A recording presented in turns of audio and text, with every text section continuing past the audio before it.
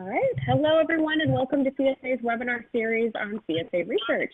In this series, we focus on the latest research in cloud security and related technologies, and today's feature is specifically on quantum risk management for the board of directors.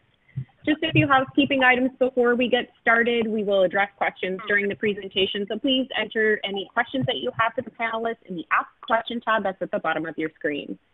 Additionally, there are not any slides for this presentation, so we will not be distributing any slides, but if you want to access the recording of this webinar, you can do so anytime by utilizing the same link to view the webinar again or to share it with a colleague. Today, I'm really excited to be joined by many wonderful panelists, but first I'm going to introduce our moderator for today, who is Maeva. Maeva is the lead for the cybersecurity best practices for blockchain technology at CSA and is also our co-chair for the Blockchain and Distributed Ledger Technology Working Group. In addition to her work with CSA, Maeva is the chair of the Quantum Initiative Advisory Board for the Advanced Technology Academic Research Center, and she is also the Artificial Intelligence Ethics Advisor Chair for the same center mentioned previously. As a scientist and an engineer, Maeva is a research interests include quantum computing, cryptography, blockchain, and of course, quantum money. So we're really excited to have everyone join us, and without further ado, I'm going to turn things over to Maeva to get started. Hillary, thank you so much. Welcome, everyone, and thank you for joining us for this special event. My name is Maeva, and I am the chair of the Quantum Risk Management Roundtable for the Board of Directors. As Hillary kindly introduced, the objective of today's event is to kick off this important discussion of quantum risk preparedness for boards. And today we are joined by brilliant minds in quantum computing from multiple regions: Australia, the United Kingdom, Canada, the Netherlands, and our United States. Our esteemed panel of experts includes Dr. Vikram Sharma, the CEO of Quintessence Labs, Mr. Ilyas Khan, the CEO of Cambridge Quantum Computing, Dr. Michele Mosca, the CEO of EvolutionQ, and Dr. Mosca is also the co-founder of the Institute for Quantum Computing at the University of Waterloo. We are also joined by Dr. Bob Blakely, operating partner at Team 8, and Dr. Ethan Barnes, quantum cryptography expert at Deloitte Cyber Risk Services. Please note that each member of our panel will have 5 minutes to help define this issue from their perspective, and they'll also share their work in greater detail during their opening statements. After these opening statements, our Q&A session will begin. So thank you once again for joining us today. We are so pleased to have you. Please start posting your questions in the Q&A box now. Thank you so much. So we'll kick off this next session with Dr. Sharma. Dr. Sharma, please help us launch our QRM for boards discussion. Thank you. Terrific. Well, thank you very much, Maeva, and good afternoon. It's a real pleasure to participate in this important conversation today. From Quintessence Labs' perspective, we really believe that prudent risk management does suggest that boards start educating themselves on the quantum risk to cybersecurity today. While the estimated timelines for a cryptographically relevant quantum computer range from 5 to 15 years, there is a non-negligible risk of this event occurring within 5 years, as my friend and colleague Michele Mosca, through some excellent research, has indicated to us. Also, as the nature of innovation is non-linear and, in fact, often surprises us with step-change advancements. And further, the massive investments going into quantum computing do increase the likelihood of near-term innovations in this field. I'd also say that the urgency, or perhaps even a call for timely action around this issue, comes more sharply into focus when we recognize that novel cybersecurity architectures and complementary technologies take time to plan, assess, select, and indeed implement. In the case of public key infrastructure, or PKI, it could be argued that this process took 10 to 15 years to unfold in its entirety. And then you overlay this with the requirement, increasingly often something which is legislated, to protect certain sensitive data for extended periods of time, and the possibility of so-called data harvesting attacks, where data is captured today and stored for future decryption. And the need for action in the near term becomes even more pressing. So while quantum computing may be a catalyst, we believe that there's an opportunity for us to rethink and indeed rebuild foundational cybersecurity infrastructure to strongly safeguard sensitive data. The internet, for example, wasn't designed with cybersecurity as a priority requirement. With the right forethought and planning, we can implement next-gen cybersecurity architecture, which is secure by design from the outset and embraces the defense in depth philosophy. Within this construct, we could ensure that the design integrates quantum safe principles, of which 4 key elements within this framework are, firstly, true random numbers for cryptographic credentials. Today, random numbers used in cybersecurity applications are largely generated by software applications, which yield so-called pseudo-random. This could weaken the cryptographic credentials constructed therefrom. True random sequences, such as quantum random, ensure that cryptographic credentials or applications will operate at the design strength. The second element is key management, which is crypto-agile, and thereby supporting crypto algorithms which are in use today, while allowing us to seamlessly as possible, transition to future, potentially stronger algorithms. The third element I'd highlight is developments that are occurring at NIST in the so-called post-quantum cryptography standardization process. These are algorithms which are believed to be resistant to attack even by a quantum computer. After 69 original submissions which were put in, a couple of months ago, 15 have entered the latest selection round, and we expect final recommendations within the next 2 to 3 years. And finally, I'd highlight progress in the field of quantum key distribution, or QKD as it's known. QKD changes the paradigm by which crypto keys are exchanged, and instead of relying on mathematical complexity to protect the exchange of encryption keys between parties, QKD leverages the laws of physics. It relies, in a very sort of simple sense, on the quantum property that the observation of a quantum state will change it. And in the case of QKD, this would reveal any attempt to intercept encryption keys encoded onto quantum states. We believe that secure networks of the future will comprise a hybrid of post-quantum algorithms, probably in the main, and quantum key distribution technology for select sensitive links. An architecture strategy which seamlessly integrates these 4 key elements while allowing interoperability with extant cybersecurity investments is probably likely to represent a good technology refresh approach. We should drive the development of standards to define this next generation of cyber infrastructure and corresponding architectural reference models.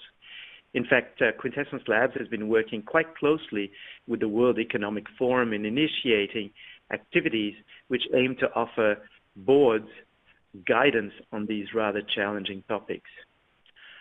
If timely action is taken, the good news is that we have sufficient time to implement well-considered technology transition strategies and indeed roadmaps.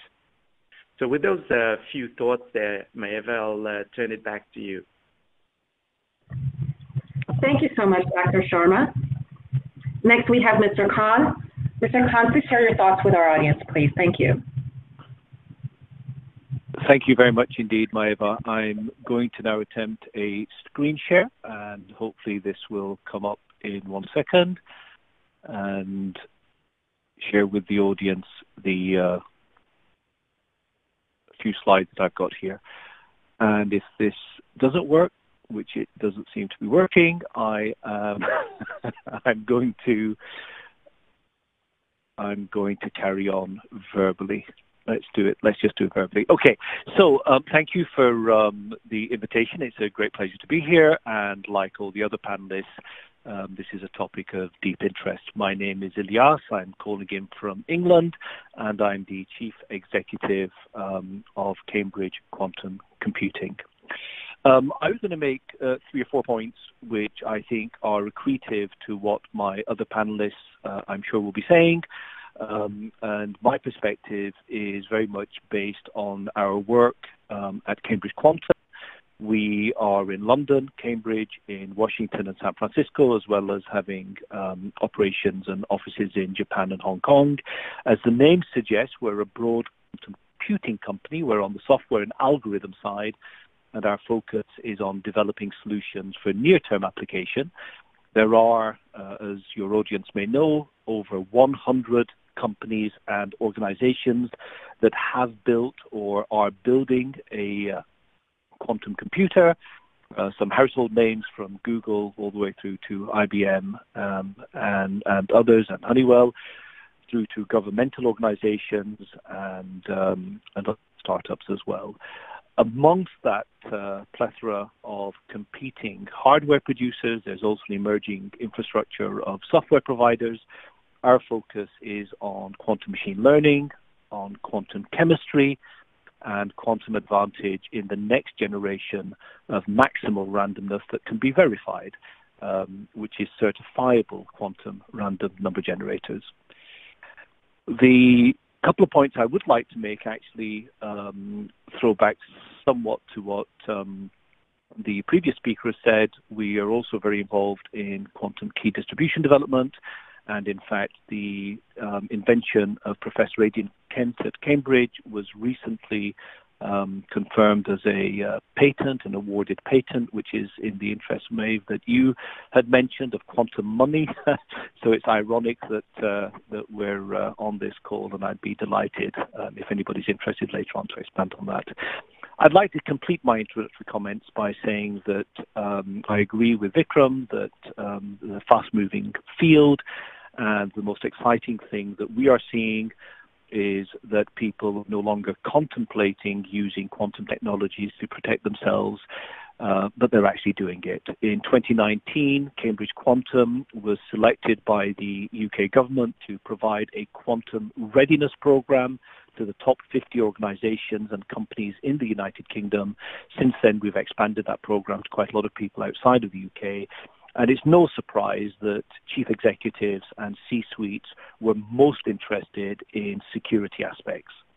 Our perspective is that today, not tomorrow and not next week and not next month, existing quantum computers can generate certifiable quantum randomness, not quantum noise, not black boxes, and not quantum effects. This is an essential prerequisite to providing protection today. And of course, at some point in the future, when quantum computers are an adversarial threat, it will also protect against those threats, but it has maximal protection today. So using this form of maximal entropy or randomness, we can generate classical keys, we can obviously generate post-quantum keys, and experts such as Micheli will now be able to do what they've long aspired to do, which is to help provide solutions for this type of output, which is from Mother Nature. I'll close by saying that the Moscow inequality, the famous Moscow inequality, which many of us refer to, I think has come and gone because there are clearly many pools of distributed information that have to be protected today, bearing in mind that a quantum computer might be adversarially offensive in some period in the next decade. We ourselves are involved with a large multilateral agency in the form of a bank, which is securing his Extremo nodes.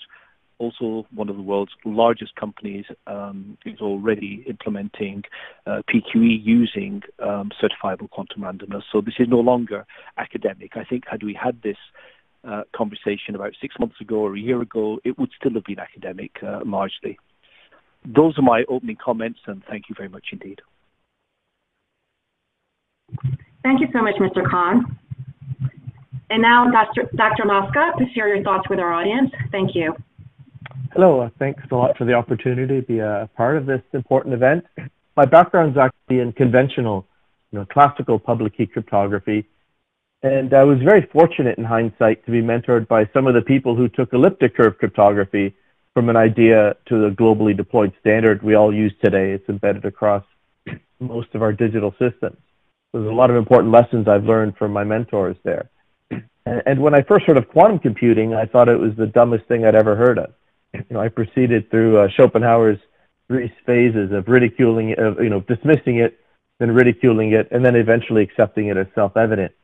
And back in 1996, I felt that quantum cryptanalysis would not happen for more than 20 years. But I did feel that within 20 years, we'd be at about 20 quantum bits, and that the path forward for the cryptographically relevant quantum computer would be clear. And indeed, that's how things unfolded. When people try to dismiss quantum computing as always being 20 years into the future, that's just a silly comment, not aligned with the actual facts. My estimate of the 20-year probability went from 0% back in 96 and gradually to 10%. Now it's at about 80% based on the progress I've been following for the past quarter century. And at present, I think there's about a 20% chance of quantum cryptanalysis in 10 years. And as Vikram mentioned, it's already not, it's small, but not, I never used to mention 5-year odds, but I place it at about 1%, some people even at 5% odds. I mean, others at less than 1%, but you get an array of global experts giving estimates in that range, in the 5-year horizon. Again, we don't want to panic, we don't need to panic, but it's getting too close for comfort. Because a 20% or even 1% chance is too large to take with our most critical digital systems and assets upon which our critical infrastructures rely. And again, because of my classical crypto background, I was very aware, while I believed I was following very closely the quantum threat timeline, I was also very aware of the long quantum, the quantum safe timeline of the deploying new solutions. And so what have I been doing about it for the past quarter century or so? Well, after I completed my doctorate in quantum computer algorithms at Oxford, I came to Waterloo in Canada to start a quantum computing effort within the New Cryptography Center. And as Maeva mentioned, after I got the Institute for Quantum Computing off the ground, I started focusing more on this migration challenge because I started feeling years after, a decade or so after my initial foray into quantum algorithms, that the timelines for the quantum threat and the quantum safe migration were getting too close for comfort, especially if we count for the extra time needed to protect long-lived information. So I've been spreading the word for many years, so chief global proselytizer in a sense, but generally I found that while people logically understood the importance of getting ready, they didn't know where to start. So about 7 years ago, I met the CIO of Canada who asked me what I'd do if I were her, and I said I would get prepared by gaining in-house understanding and expertise. So your own people can confidently plot the path forward for your own organization and the entire government in the end. And I would start that process by doing a quick analysis and mitigation of some government system, and then based on those learnings, expand that assessment and also look at mitigation and migration work. And she supported the idea. But of course, this is not a project I could do on my own in my spare time. So that's why Norbert Lütgenhaus and I put together our company EvolutionQ. We brought on global experts in cybersecurity to bring to do this execution of these analyses of systems and execute proofs of concept. For example, we pioneered the quantum risk assessment, which you can align with your own cybersecurity risk assessment framework, and which is a natural first step for your organization to get quantum ready. Especially since the early days, we've done customized workshops for C-suite and other stakeholders, and sometimes we'll do them for organizations like the Global Risk Institute, which brings in entire sectors to share in those learning opportunities.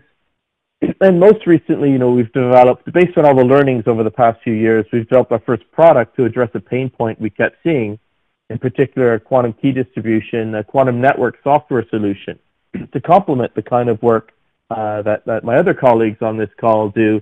It's a vendor-agnostic way to leverage an array of different point-to-point QKD links and an effective quantum network that can robustly deliver keys to clients who need them. So just stepping back, right now we're seeing with COVID-19 that we just can't underestimate the value and importance of planning and being ready. And I would also differentiate between resilience against existing attack vectors versus future and emerging attack vectors. We're generally not so bad. Our risk management processes, our risk governance is generally not so bad at dealing with, at properly valuing and mitigating risks that are here and now. Where we've obviously failed colossally, and it's not just COVID-19 and other emerging threats, climate and so on, is in properly valuing and assessing emerging threats. And it's hard. This is not a criticism, it's just an assessment of reality. And we need to get better at that. But the important message is we need to start the journey through the 4 phases of quantum readiness immediately. We can't wait till the threat is more imminent, because then we're too late to responsibly respond to this. So the 4 phases are just creating an awareness of the threat and the solution and tracking it. Secondly, assessing the impact on your organization and sector. Thirdly, come up with your plan. And lastly, execute that plan. So I look forward to discussing this path toward quantum readiness with my distinguished colleagues. Thank you so much, Dr. Mosca. Next, we have Dr. Blakely. Please share your thoughts on this issue with our audience. Thank you. Sure. Thank you, Maeva. So I am Bob Blakely. I'm an operating partner at Team8, which is a venture investment and company incubation organization headquartered in Tel Aviv and New York.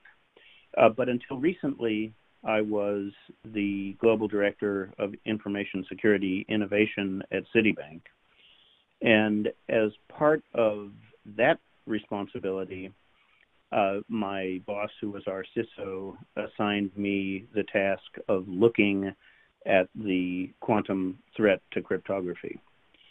So I started looking around the market, and eventually we created a task force at FS-ISAC to study the issue. And we concluded that the threat is a real threat, and that while it is likely that we will not see a large enough quantum computer to threaten production quality public key cryptography for about 20 years, that's not necessarily good news, because it takes 20 years to replace the cryptographic infrastructure of the internet and of business today.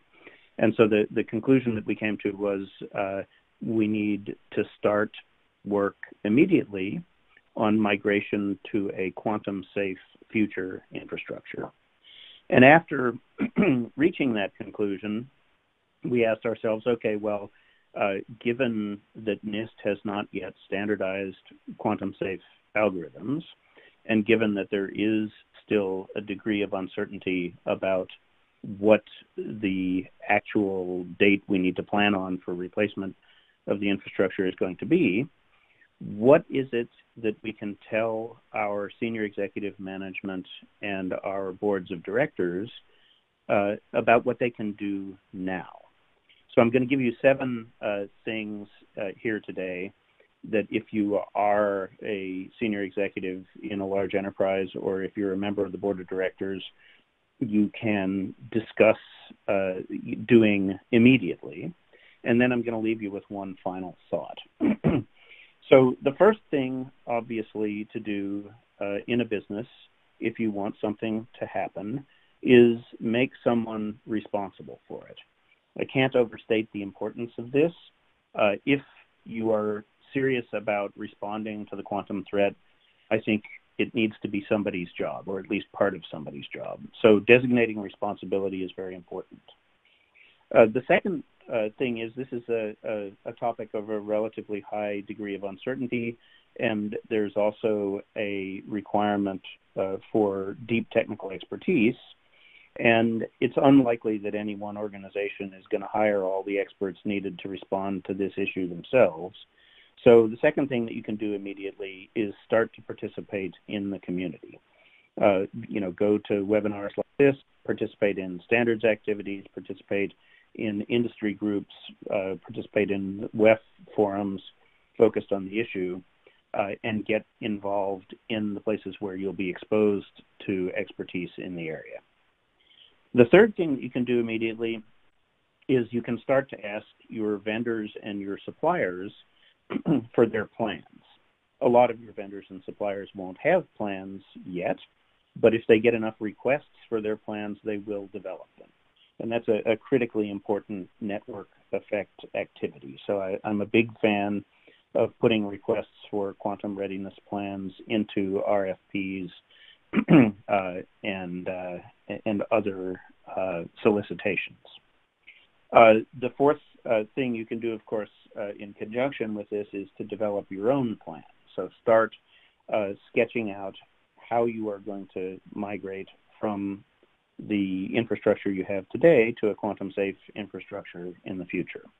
And the fifth thing that you can do is execute step one of that plan, which is to build an inventory of the assets which might be susceptible to the quantum threat. So you'll want to know where you use cryptography, what you use it for, what kind of data you use it to protect, where the keys are, and so on. The sixth thing that you can do is you can focus on agility.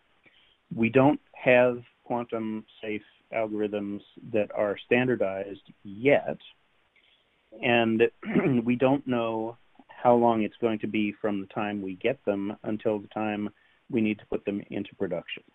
But what we can do immediately is we can start building an infrastructure which allows us to rapidly incorporate new cryptographic algorithms without having to recode all of our applications and all of our protocols. So crypto agility is going to be critical to this. And then the seventh thing that you can do is you can conduct exercises. This is something that we did a lot in the financial services sector. I recommend it to everyone. The nature of the exercises that you might want to think about conducting are, if there is a breach of public key cryptography, can I find all of my public key certificates? Can I replace those certificates quickly? Does my CA have the capacity? Do I have the certificate requests that I need in order to get them reissued in a quantum safe form, and so on? So there are a bunch of things that you can learn by doing exercises to understand what the tasks involved in recovery from a quantum breach would be. And then the closing thought that I want to leave you with is that replacing a quantum vulnerable infrastructure with a quantum safe infrastructure is a one-time task. We will get over the period of quantum risk. We will have a set of algorithms standardized by NIST. Those things will be implemented and deployed, and then we'll have a quantum safe infrastructure. So from my point of view, the biggest risk that a business faces right now from quantum computing is in fact not the quantum crypto risk. It is the biggest risk that a business faces right now is that it will not be ready and able to take advantage of the upside of quantum computing. Lots of applications of quantum computing are going to completely transform entire sectors of business once large-scale quantum computers exist. And if you don't have the in-house expertise that allows you to take advantage of quantum computing advances to make money, to improve the efficiency of your business, to develop new materials, and so forth, you're going to be at a significant competitive disadvantage. So I'd like to close by endorsing something that my colleague, Dr. Mosca, said, which is the other thing that you should do, thing number 8, is you should absolutely develop in-house expertise. And the in-house expertise should be probably primarily focused on how you're going to take advantage of the good aspects of quantum computing and only secondarily focused on the recovery from crypto failures. Thanks a lot, and I will hand it back to Maeva for the next speaker. Thank you so much, Dr. Blakely. Dr. Barnes, please round this out for us and launch us to our Q&A session. Thank you. Thank you, Maeva. I hope you can hear me. I was maybe a little bit late. So my name is Tom Barnes. Okay, great. So my name is Tom Barnes. I'm from the Cyber Risk Services of Deloitte in the Netherlands. My background is actually in physics. I did my PhD in quantum physics. And after leaving academia, I moved into the cybersecurity space, and in particular in the implementation of cryptography. I think my fellow panelists have covered a lot of ground, so I'll maybe give a little bit of a perspective from the things that we're doing. So at Deloitte, our business is assisting clients with managing cyber risk, right? So this is from defining strategy, governance, all the way down to technical implementation, testing, making sure that everything works. As we see it, quantum risk is basically another risk in the cybersecurity landscape, right? So you need to understand what the threat is. Very importantly, you need to understand how it affects your specific organization, so that the impact, and you need to quantify the likelihood of this threat to materialize. So in this sense, specifically for quantum risk, there are a number of problems. Many of them were discussed earlier, so just to give maybe a quick summary of the things that we focus on. This technology, quantum technology, is fairly complex. There is a lot being published recently, also now with IBM building, larger quantum computers, Google achieving quantum advantage.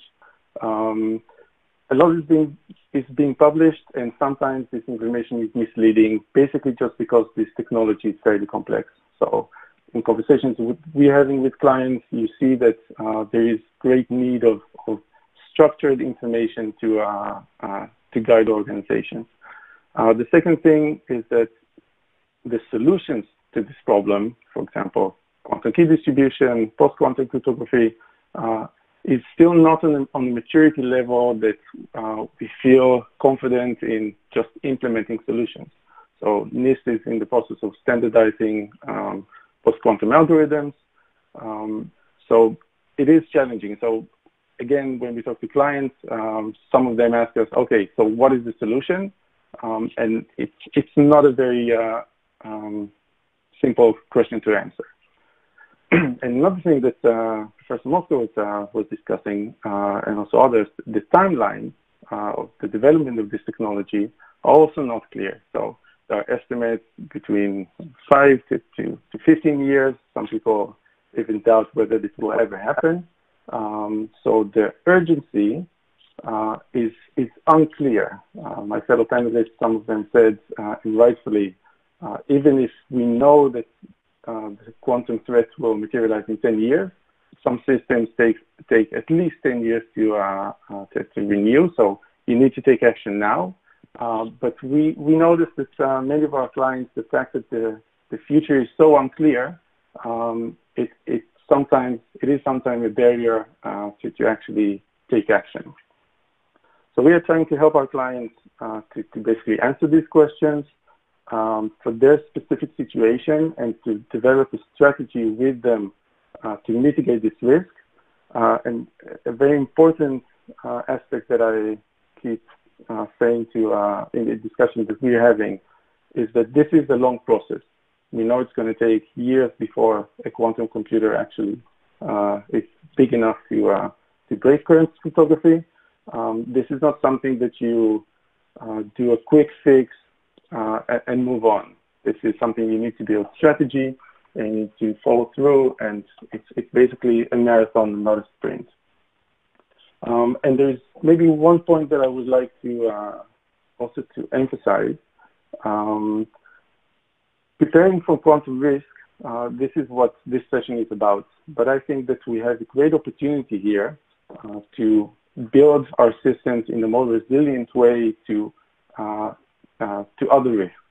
So a lot of the things that we see when we help clients to mitigate cyber risk, cryptography systems are sometimes implemented in an, let's say, suboptimal way. If it's PKI, if it's database encryption, and preparing for the quantum threat, I think it gives us a great opportunity to look back to what we have, spend definitely more time and effort in an inventory, understanding where cryptography is used in the organization, and making sure that it's not just quantum safe, but also resilient to the current threats. So I'll give the word back to you, Maeva. Thank you very much. Thank you so much, Dr. Barnes. Thank you again, everyone. It was uniquely insightful to hear directly from each of you. Now we'll transition to Q&A. And to kick this off, I'll start with some questions that we had already received prior to this event. So the first is from Tony Utley, the president of Honeywell Quantum Solutions. And one of the questions he suggested for the panel was, risk preparedness can take a number of different timelines, from short term to 20 plus years from now. Why is it important for companies to be thinking about quantum-based risks and opportunities right now? Who would like to? Shall I kick off, because Honeywell is also my shareholder, so I should if Tony's come through. So just disclosure to the audience that Honeywell Quantum Systems, in fact, Honeywell is a shareholder in CQC. So perhaps I have a declared conflict. So I'll pass on this one. Thank you, Mr. Okay. So this is Bob Blakely. I'd be happy to have a shot at. Thank you. So what I would say is twofold in response to this. The first thing that I would say is that changing infrastructure, particularly security infrastructure, is like turning a battleship. It takes a long time for the actions that you take today to have an effect. And there's functionally no way to accelerate your response to a security problem. It's in many ways similar to the Y2K problem, right? If you have a deadline and you have to do something complicated in the infrastructure, it just takes a fair amount of time to make the required changes. So if you don't want to have a disaster on the day when the quantum computer is turned on, you have to have started working on preventing the disaster a considerable period of time before the quantum computer exists. The second thing that I'll say is that the record now, break later problem is a serious problem. So just because you will eventually have a quantum safe algorithm doesn't mean that your data will all be safe. So typically businesses retain data from anywhere between 7 and 100 years. And that data, as long as it exists in a form where it is encrypted using vulnerable cryptography, will be subject to theft and attack by a quantum computer by an adversary who keeps it around. So if you think that the quantum computer is going to exist in 20 years, it's probably a good idea to have your quantum safe infrastructure ready at least 7 years before that happens, and maybe longer than that. I would also add, that's excellent. I would add further that if you try to turn the battleship faster than you can, with cybersecurity, you're going to inevitably make design and implementation errors. So you're going to be even more susceptible to conventional attacks than you already are. Or you're going to emerge with an even weaker cryptographic foundation. And you're also going, and again, another consequence of rushing is functionality and interoperability and support for legacy also gets compromised. So there'll be a lot of serious business consequences to try and as well as loss of trust and confidence in important stakeholders. So there's a lot of serious business consequences that don't even require a quantum computer if you rush your defenses against quantum attacks. This is Vikram here, and I would just build on what my colleagues have been mentioning just then. And I think a number of organizations are reviewing their current cybersecurity infrastructures today and ensuring that they are well equipped, I think as one of the co-panelists just mentioned, to deal with contemporary threats to their cybersecurity and contemporary attacks. And we think it's an excellent opportunity now as you inventory what information assets you hold, what measures are being used to protect them, and how resilient that those measures are. As you upgrade those facilities, you should do so in a way which prepares you for the future. So as you're addressing threats of today, you have the opportunity to prepare for a quantum safe future. And we think the two activities can go hand in hand. Thank you so much. Did anyone else want to respond before we move on to one of the live audience questions?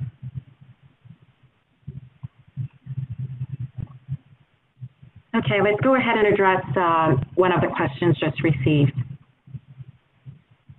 What new methods of encryption are being developed that can protect both quantum computers and traditional computers in a, quote, mixed world?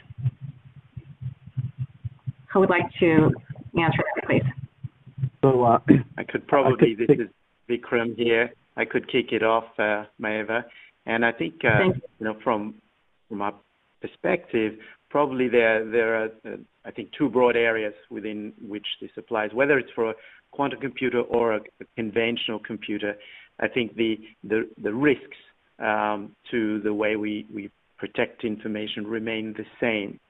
And the two broad approaches which are being followed, I think as a number of us alluded to in the opening, the first is, well, let's replace the mathematical algorithms that we use today for data protection with stronger algorithms. And this is the thrust of the activity that NIST is undertaking. And they had, I believe, an original 69 candidate algorithms that were submitted about 2 or 3 years ago into the process of the search for future post-quantum algorithms. I believe 2 months ago in July, that list has been winnowed down to 15 candidates, and it is expected that one or more recommended algorithms will be suggested in the next 2 to 3 years, so by 2022 or 2023. So that just, I guess, gives you an enhanced way using conventional capabilities, complex mathematics to protect our information. The second approach is a complementary one, which in some sense changes the paradigm. And instead of using math, it relies on the laws of physics. And as a number of us have alluded to, this is the area of quantum key distribution, an emergent technology, which uses this idea that if you look at a quantum state, in the simplest level, you've changed it. And thereby, if we have encoded encryption keys onto the quantum states and we're transferring them between two locations, if there's any interception while they're in transit, that interception will be revealed and those keys could be discarded. So it provides an alternative mechanism, which we're still coming to grips with in the cryptographic community. We have probably 50 years or more of expertise in assessing and evaluating mathematics-based approaches. But with these physics-based approaches, while they offer a change of the paradigm, we're still coming to grips with how we assess these, how we evaluate them, and indeed how we certify them. Back to you, Maeva. And I could also address again the aspect of the question in terms of what about protecting quantum computers and quantum information versus classical computers and classical information. And for the most part, the same building blocks, right? You protect access control to quantum computers using signatures and other classical authentication methods. And the encryption keys that you would use to encrypt quantum information are classical encryption keys usually. And again, quantum key agreement or post-quantum key agreement could be the method by which you establish the keys to protect quantum information that might be transported around. But we are starting to look more and more at, cryptography beyond the bread and butter of signatures and key agreement, such as the tools we need, zero-knowledge type tools and so on for things like distributed ledgers. And people are already anticipating, like, what if I don't trust? How do I protect if I'm going to access a quantum computer through the cloud, I don't want my most sensitive data to potentially be compromised. And there are methods for quantum obfuscation that are being designed. I'm mentoring one company in this space called Agnostic, and it's already an active area of research, and people are anticipating this. I think of this as sort of the next generation of quantum-safe cryptography. The primary focus, I would say, so it's good to know, it's important that that's on the horizon. And the first and foremost thing that we're especially focused on today is replacing public key infrastructure, including key agreement and signatures. Thank you so much, Dr. Mosca. Did anyone else want to address this question before we move on to the next question? Ilyas here. I just maybe pick up on the point that the questioner raised with respect to the, I think, the classical quantum sort of hybrid nature of most infrastructures over the course of the next 3 to 5 years. And some of my colleagues, I think Bob and Michaeli said this as well, but it's important, I think, to emphasize that, at least from our perspective, in addition to the point Bob made, which is let's learn to use quantum computers for the good that they can do and the incredible impact that they will have on lives.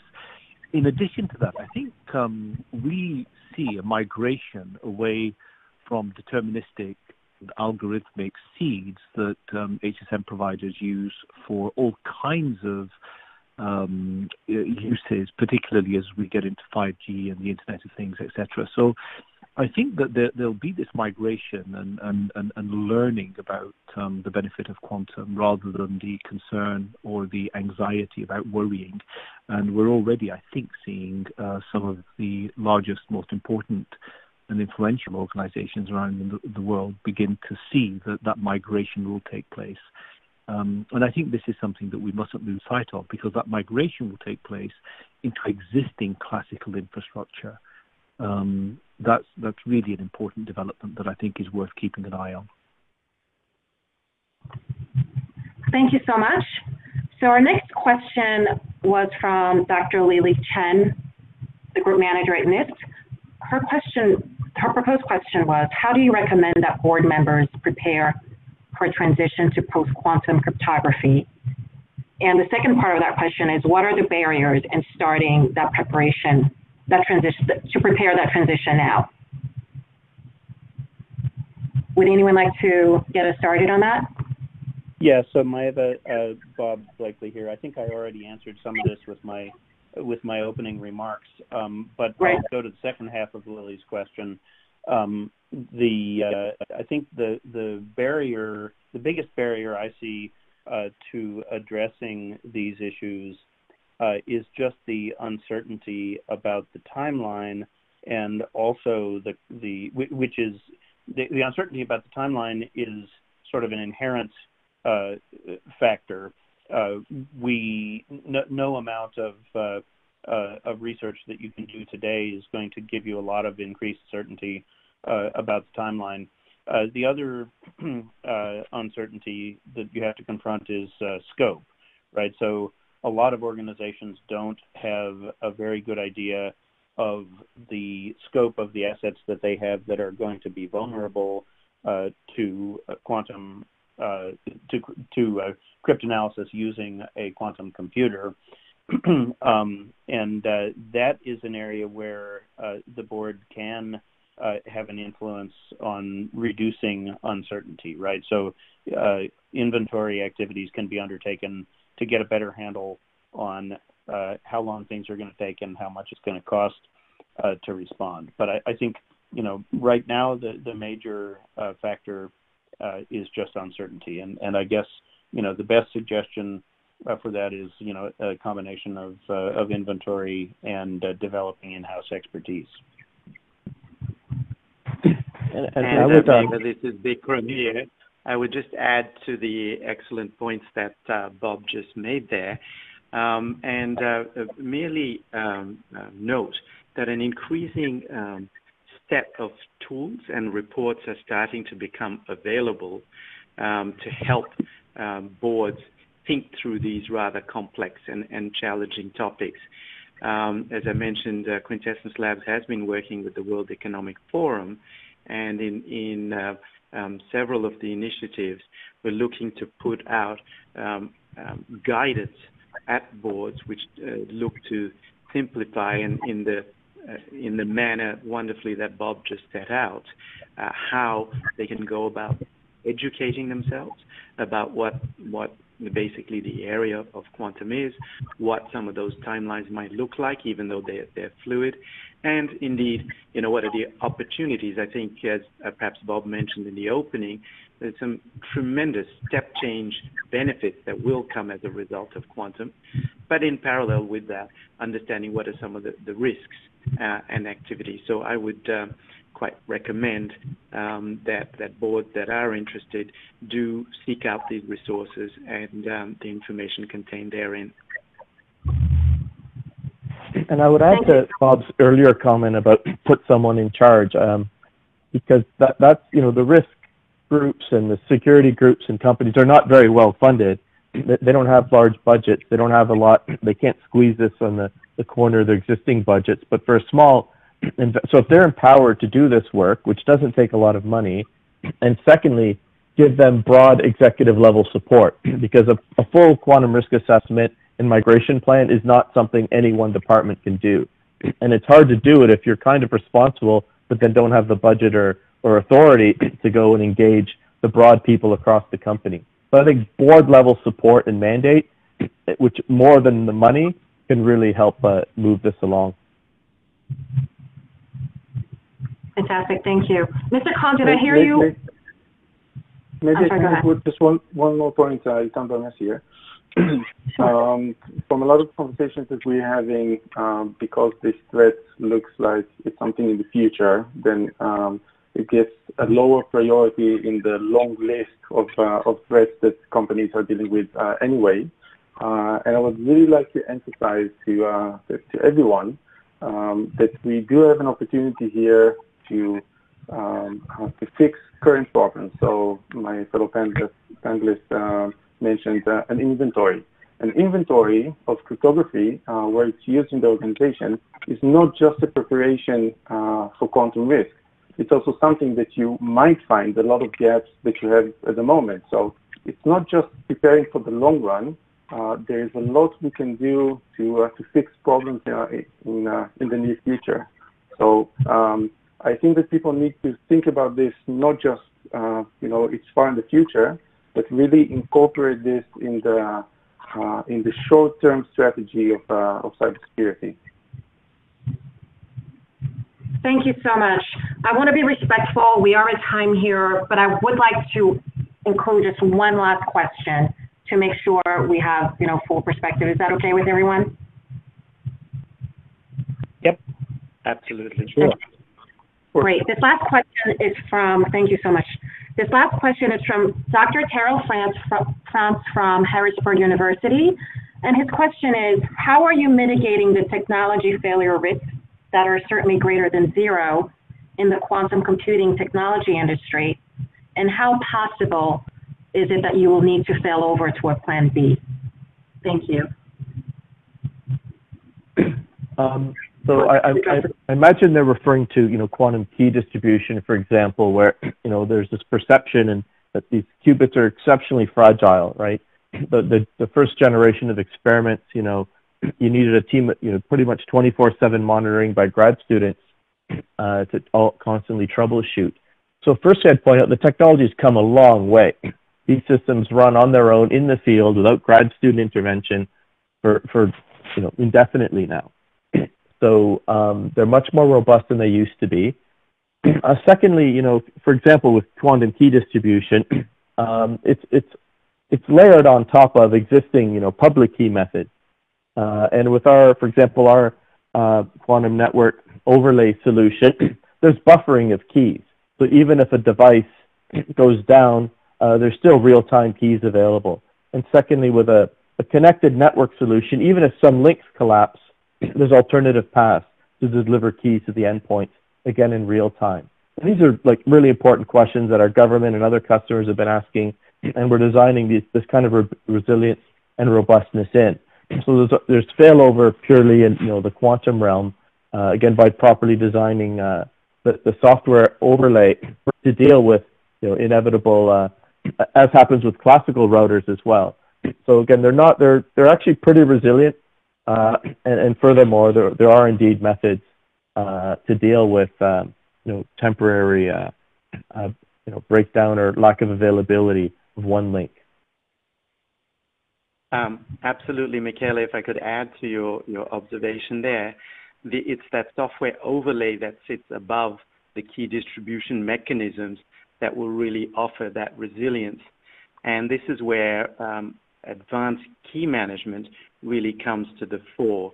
So key management, which offers, as you said, the buffering, the automatic failover, the backups of that key material.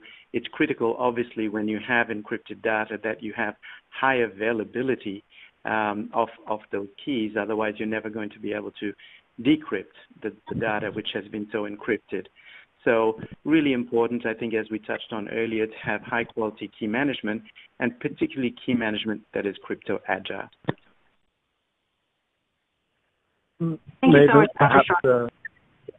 Perhaps adding to what Dr. Sharma just said and Michele earlier, I think that, and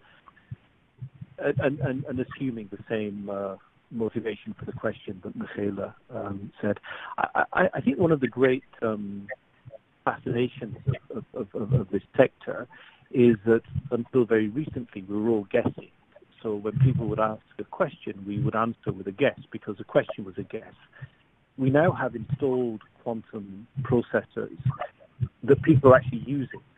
And I think that certainly in our case, there are two global institutions that took the plunge a few months ago and have started installing quantum methodologies, certifiable quantum randomness for one, as seeds for generating keys.